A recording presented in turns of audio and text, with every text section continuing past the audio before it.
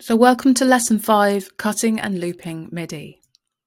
Now in this lesson, you'll learn how to create seamless loops with your MIDI files, and what quantizing is and how to use it. So this is where we get to make sick beats. Yep, looping MIDI makes it super easy to add beats to your tracks, and it also allows you to quickly and easily build up other instrumental textures. If we cut a MIDI part to a certain amount of beats or bars, we can then loop it to create a repeating beat or other musical device. We can cut MIDI files much like how we cut audio files. Right-click on the point in the file you want the cut to be and click Cut. Or hover your mouse at the edge of the MIDI file till you see the drag cut icon and drag your mouse left or right to cut the file. Using the snap to grid function in your DAW helps your MIDI or audio cut perfectly to the beats in the bar. This stops your loops going out of time. It also means that they stay in time if you move them around your timeline. So let's look at cutting MIDI to grid in Ableton. So when we're looping MIDI, first thing we want to do is make sure that we're in the right time signature. So this is at 90 BPM. So just make sure you've got your time signature locked in. We also then want to make sure that in options, then snap to grid is clicked on. So I can see that it's on here. I just have to click it if it wasn't. And that means that then whenever I'm cutting my MIDI file to loop it, I know that it's going to be actually looping the right amount. So why don't we cut this so that it's coming to here, and then I've got that 2-bar loop. I know that that's 2 bars. 1, 2. And I know because I've snapped to grid, what I've cut is exactly 2 bars. So let's look at looping MIDI. MIDI parts you're most likely to loop are beats, bass, and chord textures. It's a good idea to first decide what parts of the file you want to loop, so that's the cut that you've made, and how long you want the loop to be. It's also important that your loop's number of bars makes sense within your time signature. For example, in 4/4, a 4-bar loop will work best, as opposed to 3, depending on what you're creating. Zooming out may help you with deciding on the loop length too. So let's have a look at looping a MIDI cut inside of Ableton.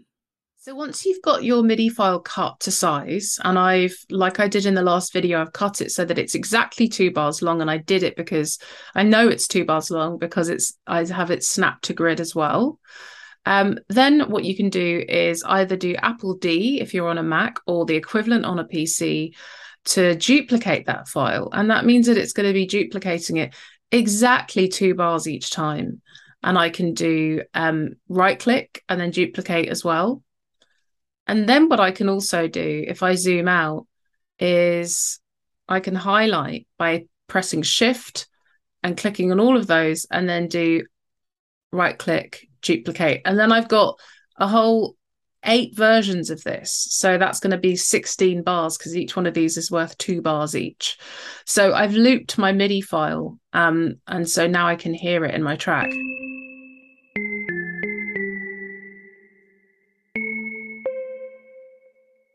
So that's very simply how you loop a MIDI file after cutting it to grid in Ableton. And now quantizing. So quantizing is used to correct the timing of MIDI notes in relation to your time signature. Once activated, your MIDI notes will move to where your DAW thinks they should be in order to be in time. And when quantizing is helpful is when you've played a MIDI part on a MIDI keyboard by hand, for example, but you want it to sound perfectly in time. So for example, maybe it's a techno beat and it needs to be super, super robotically rhythmical.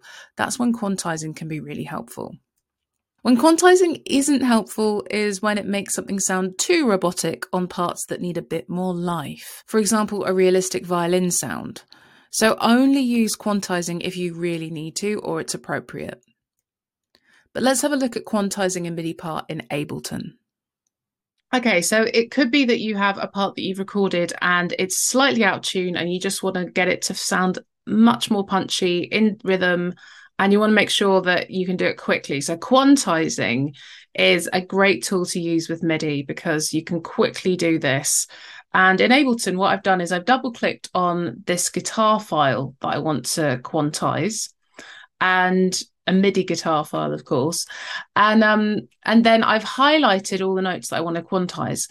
And I've highlighted them for the duration of a whole 9 bars, so that I can make sure, and let me just highlight that section, so that you can make sure that you're quantizing it within that time frame, and so that it doesn't do any funny rhythmical things. So I've got 2 bars highlighted.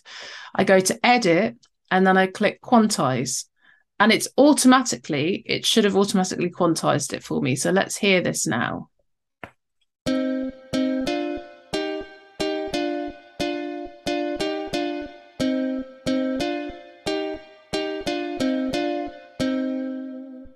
Sounds a lot better. I'll do Apple Z to move it back to where it was and play you again.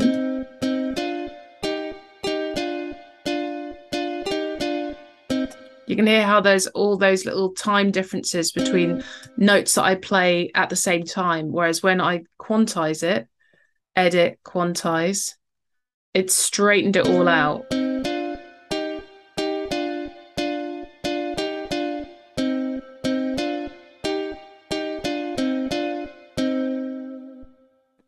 Now I could also go to choose a more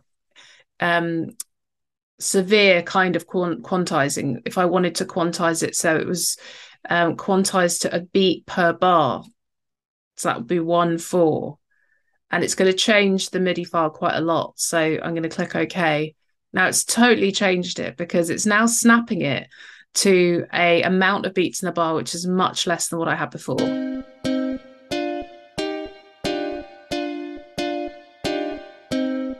Because it means that there can now be no notes that are not on the beat of the bar. So that's what it sounds.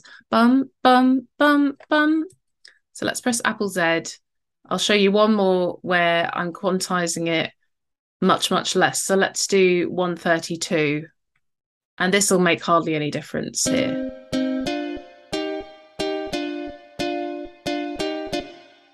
Because when I've put it to 132, it means that it can move it to any one of 32 points in that bar. So if I apply that to the MIDI file before it was ever quantized, so edit, quantize settings, and then 132 and press OK, it's now quantized it, but it may actually sound a bit funky. You can hear how now those time differences that were there are even worse, because it's snapped it to a grid that has 32 different points in that bar. So let's take action. Download the corresponding workbook for this lesson and go through the steps to cut and loop a MIDI track.